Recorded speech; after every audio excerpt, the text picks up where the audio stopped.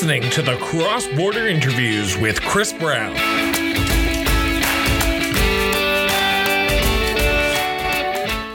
Welcome back to another great edition of the Cross Border Interviews with Chris Brown. I am your host yet again, Chris Brown. I don't know why I keep on saying that, but I will keep on saying that because that is my name. I am Chris Brown, and this is my show. We always love it when guests reach out to us to come on the show because we try to bring a lot of people on the show, but sometimes we overlook some people. And I'm so happy this organization reached out to come on the show because it is a subject that I want to dive more deeply into in 2022. And that is youth and politics. And we have today the founder and CEO of Youth and Politics, Zubair Hussain. Zubair, thank you so much for doing this. Thank you so much for having me. I really appreciate it. I'm looking forward to this. So let's start off with the age-old question. Why politics? What's fascinating about politics in your mind? So, Chris, politics is a way that you can actually you can change things, it's like, for example, if there's a policy that people don't like, politics has that power to change that. There's diplomacy in politics, there's government in politics, there's democracy in politics. Politics is such a broad thing, and inside of it, there's small things that make up our society. And so if we can really understand what politics is and dive deep, and we can solve many of the issues that are surrounding us, like climate change, that is really important to us youth right now, climate change, the housing crisis. For example, my generation can't afford houses. How do we fix it? We get into politics. Stuff like that. Politics is important. So when did politics come into your mind? Like, I can remember the 1990 election back in Ontario. I'm originally from Ontario. So I remember that 1990 election because my family ran in that election and Bob Rae won that election. And we were like, whoa, Bob Rae just won an election, an NDP government in Ontario. So what was your first introduction to politics? I'd say high school. We have that civics and careers class in high school in grade 10. And, I got to learn more about what our government is about and how elections work and everything. And then really in grade 11 and 12, when my teacher, Mr. Carr, down in JCR, Jay Clark, where you go to high school, he really made me interested in politics by his talks, his lectures, and his slideshows. And that just really interested me. And, I was like, okay, you know what? I'm really interested in this. And I started reading more about it. I'm like, it's so fascinating because you see how politics changed over time. Back in the 1920s, you had farmers' parties and everything. And then now it switches to more conservative democratic parties. And then you learn more about, the different systems. For example, countries that don't have democracies. And you learn, wow, that's fascinating. I didn't know that, And so that really got me into politics, I'd say in high school in grade 11 and 12.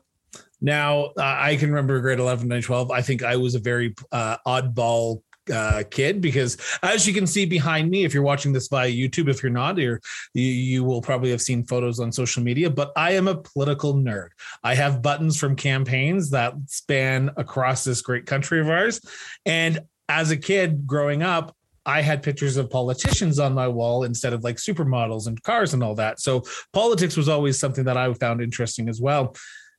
Kids don't, and this is a very blanket statement that I'm going to ask you here, or a blanket question I'm going to ask, but high school kids don't traditionally fall in love with politics in high school.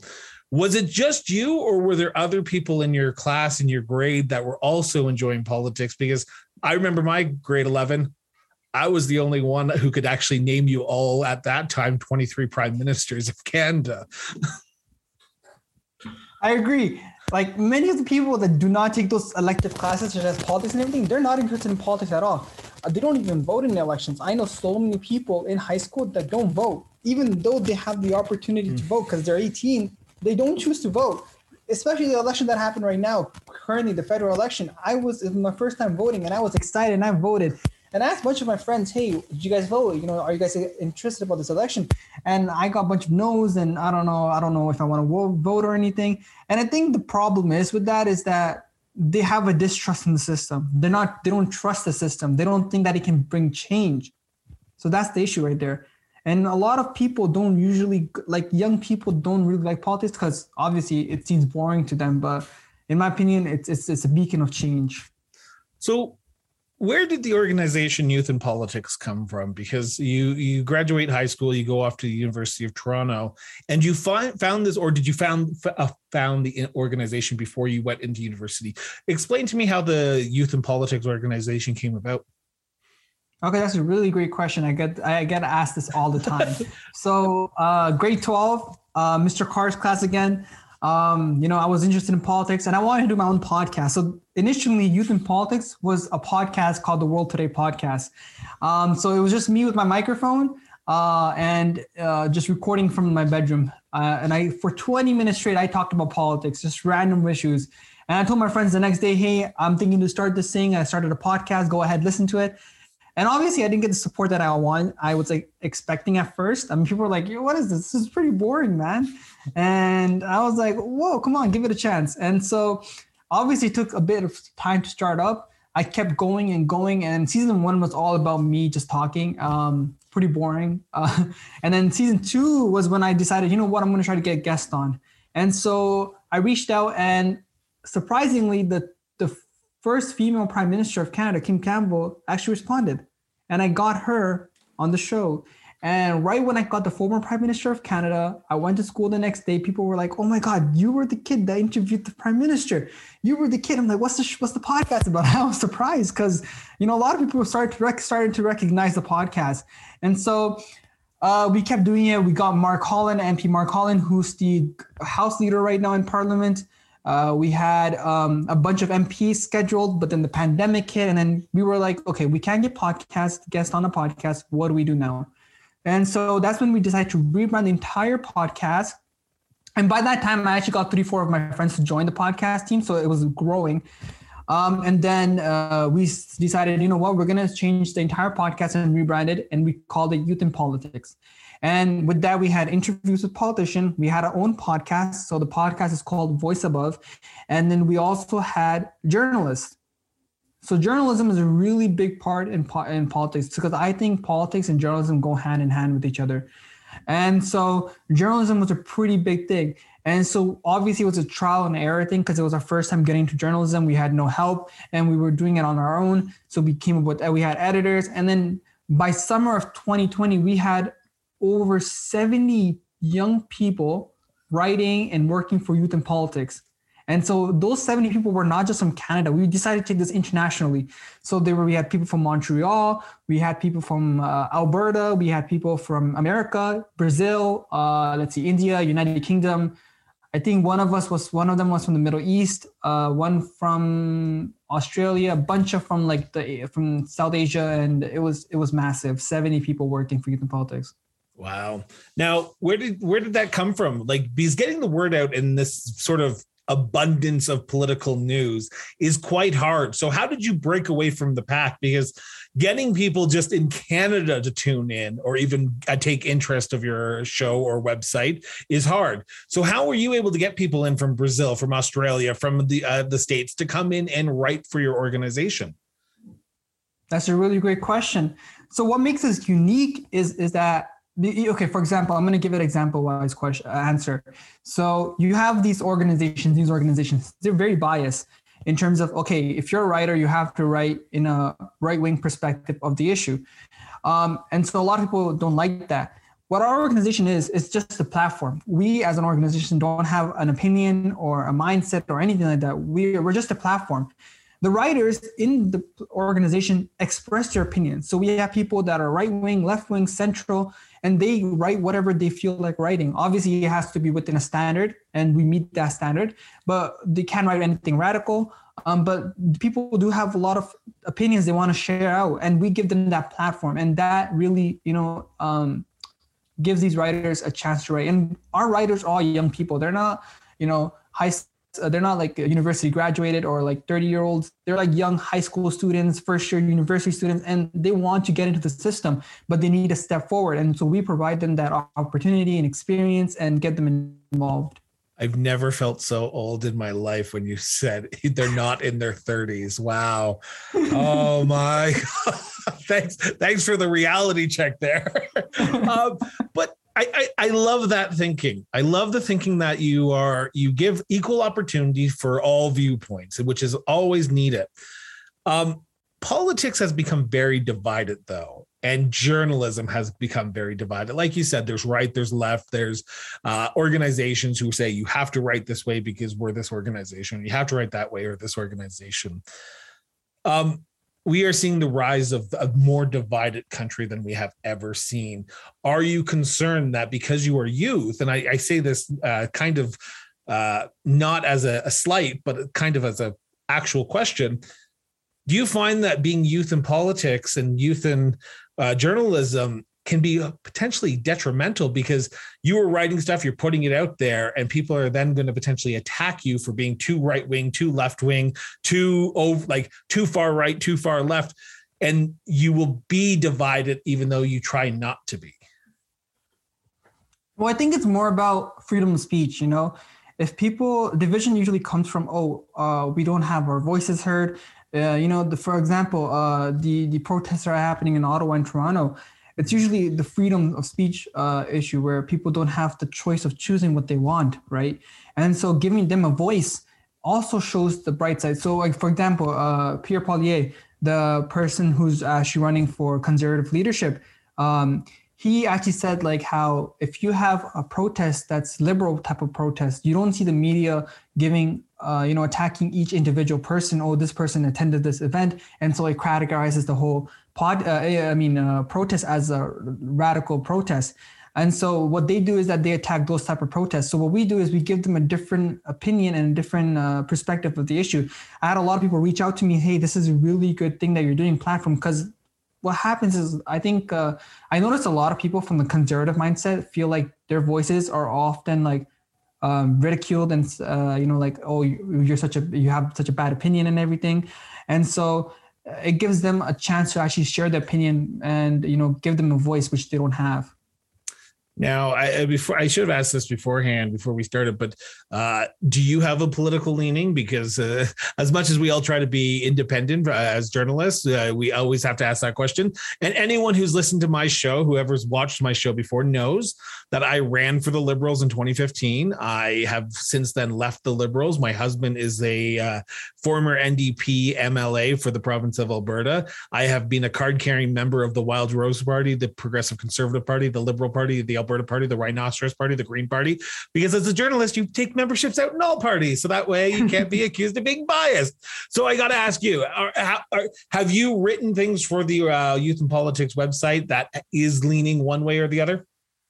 So as the CEO, I tend not to write for anything for Youth in Politics just because I am the head of the organization. I don't want to give out my opinions publicly. Mm-hmm. But during my time on such as the CB24, when I was on the show, or other interviews that I've been on, people do ask me those type of questions. And I'd say my mindset is usually on the NDP or the Liberals.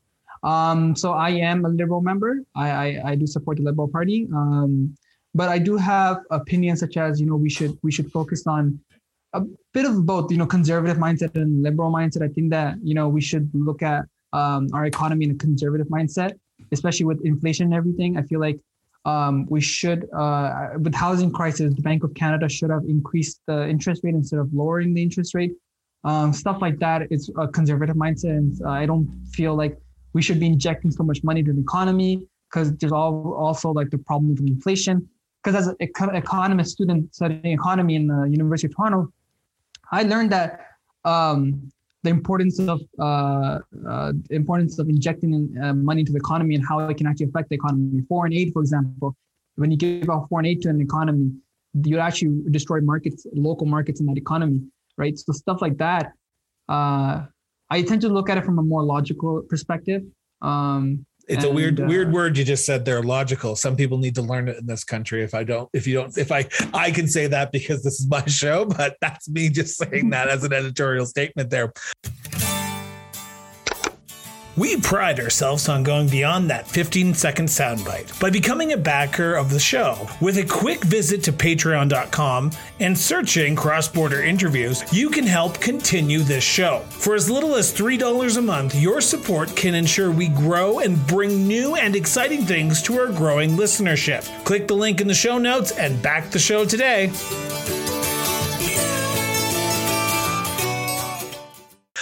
I do want to say that I had the pleasure to look at your Facebook page, the Youth in Politics Facebook page, and the YouTube channel, and also your website. And I noticed that you have had not just Liberal MPs, you've had Conservative MPs as well. You talked about the former Prime Minister of Canada, Kim Campbell. You also spoke to, I'm going to get the name of the riding here wrong, but Parry Sound Muskoka, Scott something or other. He was on your show as well. Right. Yeah. Mark Holland was on your show. We are seeing a surgence of youth becoming these independent reporters. I talk about yourself. There's another gentleman from Ontario, I forget his name right now, who does small clips of interviews with politicians. Is that how you attract youth to politics? Is taking a youth perspective and talking to politicians? Because I have talked about youth and politics all my life, and I can tell you, as a old guy like you've just called me, a 30-something-year-old, it's hard to talk about youth and politics because I'm not a youth. So for you, is taking the youth perspective and interviewing politicians a unique way of getting the politicians to talk about youth and politics? Right.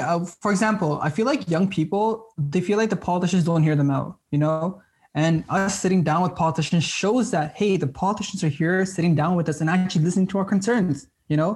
We just have to give them that chance. We just have to show that we are actually listening and that they actually listen to us, And so us interviewing these MPs and prime ministers shows that they care about us. If they didn't care about us, they wouldn't have given us a chance to even interview them. You know what I mean? Like, oh, it's an 18-year-old high school kid. Why would I waste my time? But that's not the case here. They want to hear opinions. They want to hear our questions and answer them. And so that's like a, incentive for young people to be involved. Okay, my voice is being heard. I see this young person now, you're interviewing this politician. My voice is being heard. I'm going to ask the poignant question again. Do you actually think they're being heard? Or do you think they're just giving you airtime?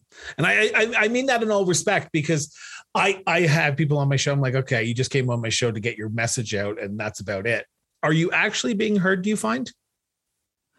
I feel like sometimes there is a chance, there is a case where you feel like your voice is not being heard, but that's a very tough question. You often don't know if your voice is being heard, but if you look at policies, for example, climate change and everything, and the message that you want, okay, for example, Greta Thunberg, that huge protest that happened in Montreal, you can see the changes that are being made. Politicians now more than ever are focusing on climate change than they were in the early 2000s. That shows that this is a concern. Because, for example, to be frank, the politicians that are right now 50-year-olds, 40-year-olds right now in Parliament, they're not going to be alive when we're 50 or like 70 or something, facing the effects of climate change. Why would it matter to them? But it does matter. The fact that they're making those policies, because it does matter, because our voices are being heard, because they know that they need the votes. They know that they need to make changes happen because they have grandchildren, they have kids of their own. They worry about them. They worry about the future generation. And so from looking at that perspective, I feel like the voices are being heard. You spoke at the beginning of the interview about how youth don't feel like they have a voice. And when Youth in Politics, the organization, you're giving them the voice. You're giving the voice of a generation that is often looked over, especially when it comes to politicians during elections, because you go for the people who are going to vote, and you don't go for the people who potentially are going to vote. How do we get more youth involved in politics? Because I hear from time to time from politicians and from campaigns of political parties that we want to go after the political youth. We want to go after those who are engaged. But the issue is they don't go out and vote. They'll come out to rallies. They'll support the candidates that they want, but they won't come out and vote. How do we change that? And how do we get more youth involved in politics today? Because like you said, they are the next generation of voters. They are coming up to vote here soon. So how do we get them more involved today? So when they get to go out and vote for the first time, like you did in the last election, they actually do it.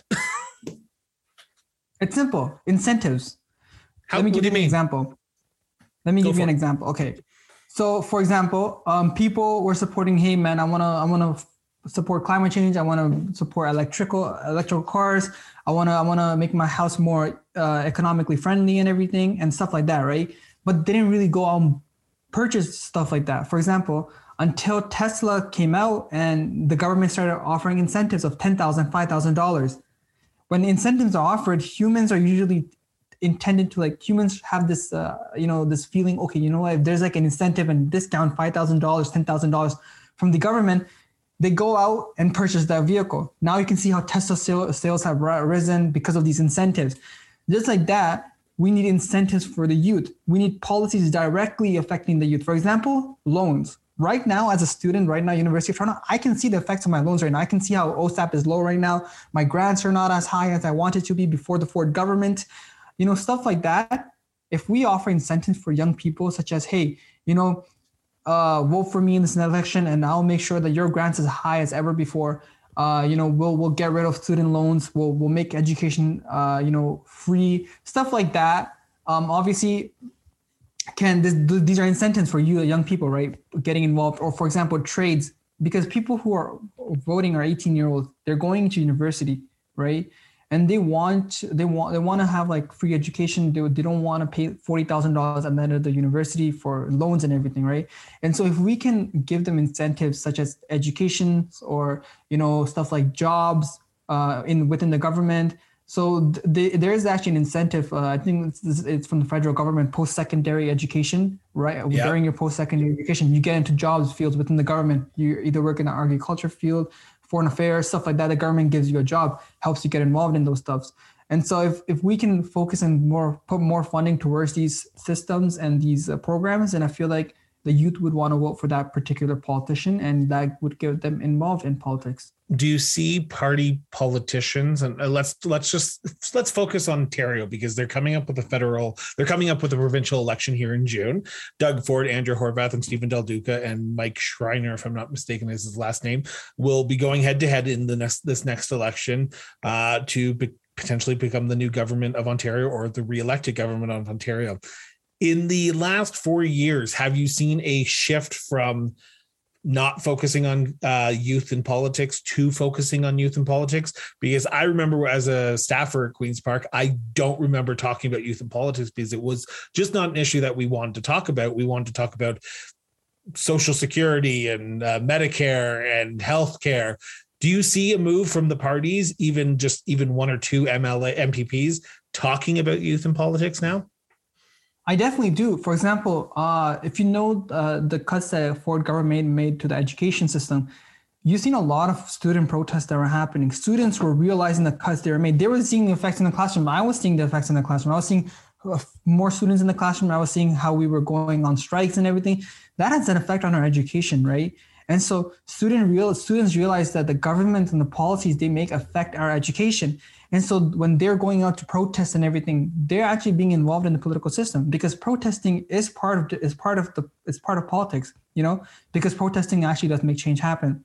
So just showing that they're protesting in large number of students, it's very likely for them to get involved in this election and vote and make change happen, because they don't, obviously as a student, they don't want cuts for their education. So obviously then they're going to vote for a government that doesn't cut their education.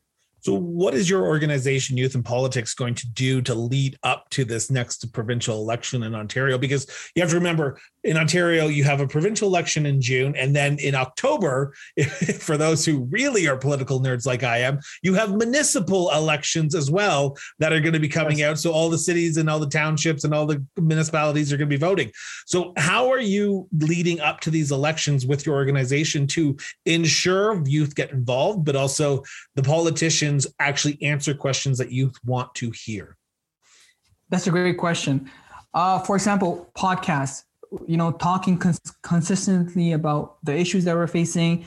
For example, the podcast you're doing right now, it's a great way for people to listen. And, for example, if you're just going for a walk or, even for like a small jog or something, you want to listen to something, do you have like that? I'm bored. Let me give something a listen, right? And so people listening to us talking right now, that gets them interested in that. That makes them want to understand more about the issue, right? And so, for example, the provincial election, what our organization would do particularly is talk more about education cuts, talk more about stuff like in our podcast, how those type of cuts affect us. Where this time we're not focusing on interviewing part of the podcast. We're not focusing on talking with politicians rather than university students and professors, because they give a more academic perspective of things. Politicians are there, giving their agenda out, like, hey, you know what, our party is going to do this, our party, but there's no real answer to that question. Yeah. And I noticed that from politicians a lot. Professors, they're not running for election or anything. They're just here talking about logical things. Like I said, logical things from a logical perspective. So that's what we're focusing on right now, interviewing fourth-year university students who have experience in, for example, inflation. Our second episode is coming out for the season 2 on February 15th. That episode is on the housing crisis. We have a student, fourth year, who's studying metrics, and our host, Kate, interviewed that person for the podcast.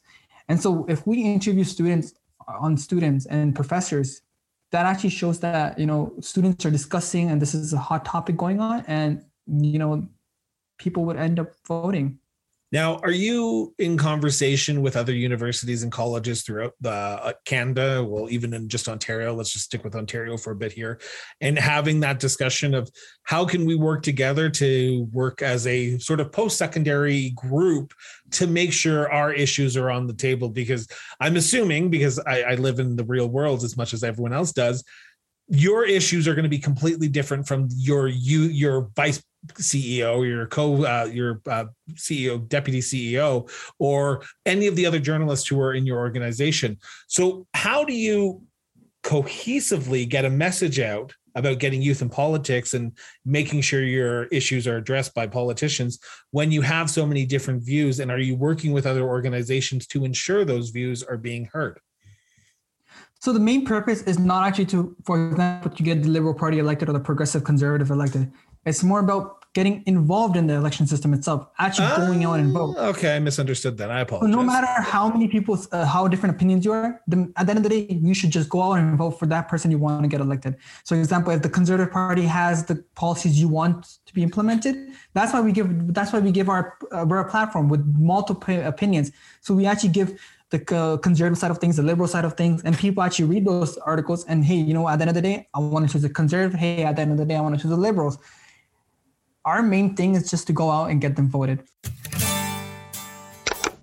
We pride ourselves on going beyond that 15-second soundbite by becoming a backer of the show. With a quick visit to patreon.com and searching Cross-Border Interviews, you can help continue this show. For as little as $3 a month, your support can ensure we grow and bring new and exciting things to our growing listenership. Click the link in the show notes and back the show today.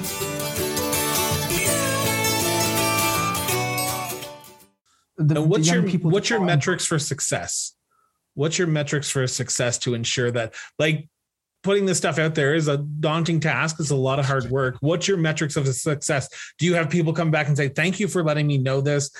Because of your article on this, and this, I was able to make an informed decision. What are the metrics that you put in place to make sure that you, A, get youth involved in politics, but B, you continue that conversation with that youth are having, that they can get the information that they need from your organization and get out and make an informed decision? What's those metrics?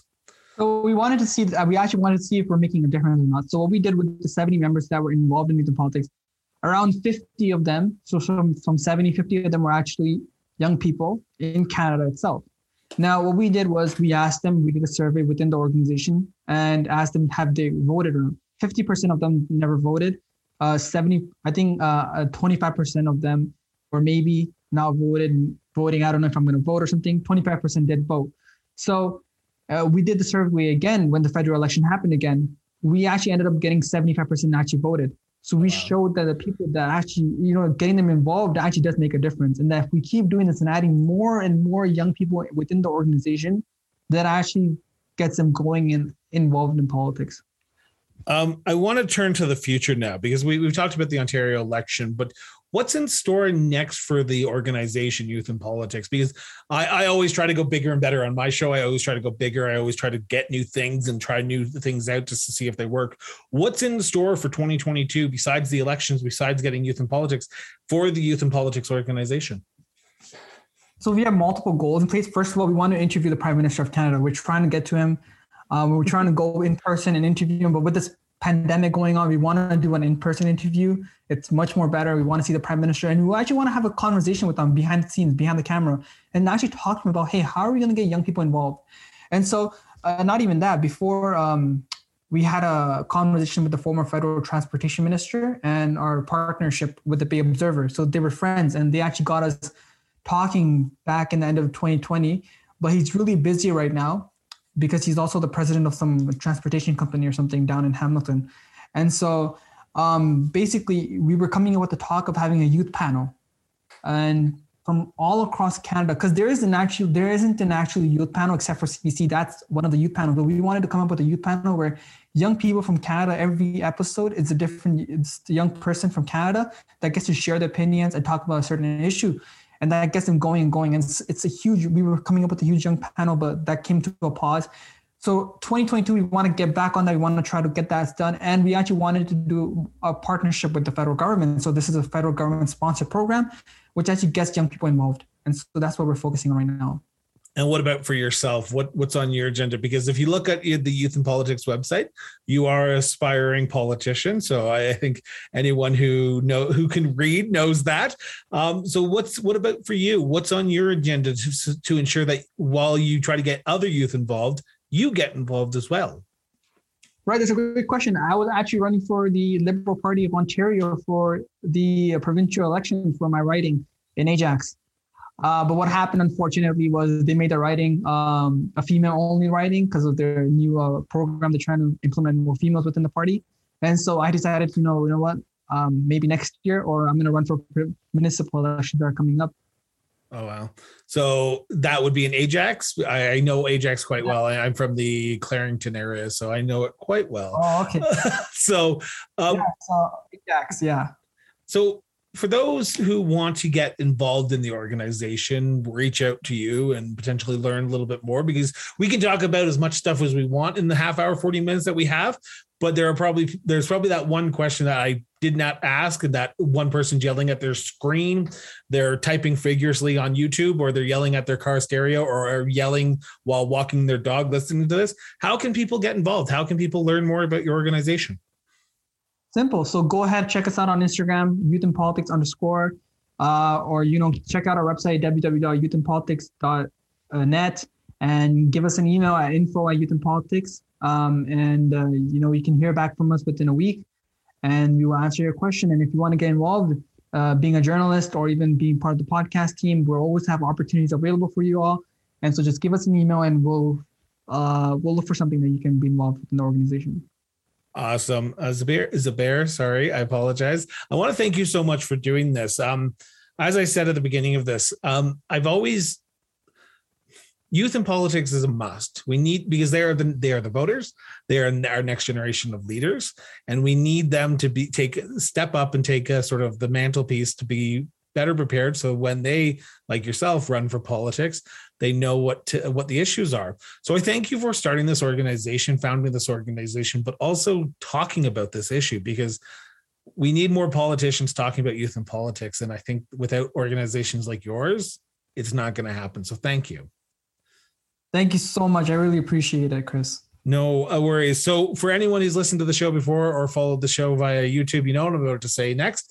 If you want to learn more about the Youth in Politics organization, scroll down. Like literally scroll down. If you're listening to this on Apple Podcasts, Spotify, yes, we're still there. If you want to send your negative hate mail, send it to me. I'll file it away at the appropriate location. Scroll back, scroll down. There it is. There's the information at the below. The links to the website, Instagram, and email will be in the show notes below. So check it out, because I highly recommend it. If you know a youth in politics who has an interest in politics, get in touch, because this is a great organization and we need more youth in politics. So without further ado, I want to thank everyone for listening to another great episode of the Cross Border Interviews with Chris Brown. Have yourself an excellent rest of your day. And remember, guys, just keep talking, have a conversation, just get out from social media and just talk to each other. Thanks so much, guys. Cross Border Interviews with Chris Brown was produced and edited by Miranda Brown Associates Incorporated. To learn more about us, visit crossborderinterviews.ca.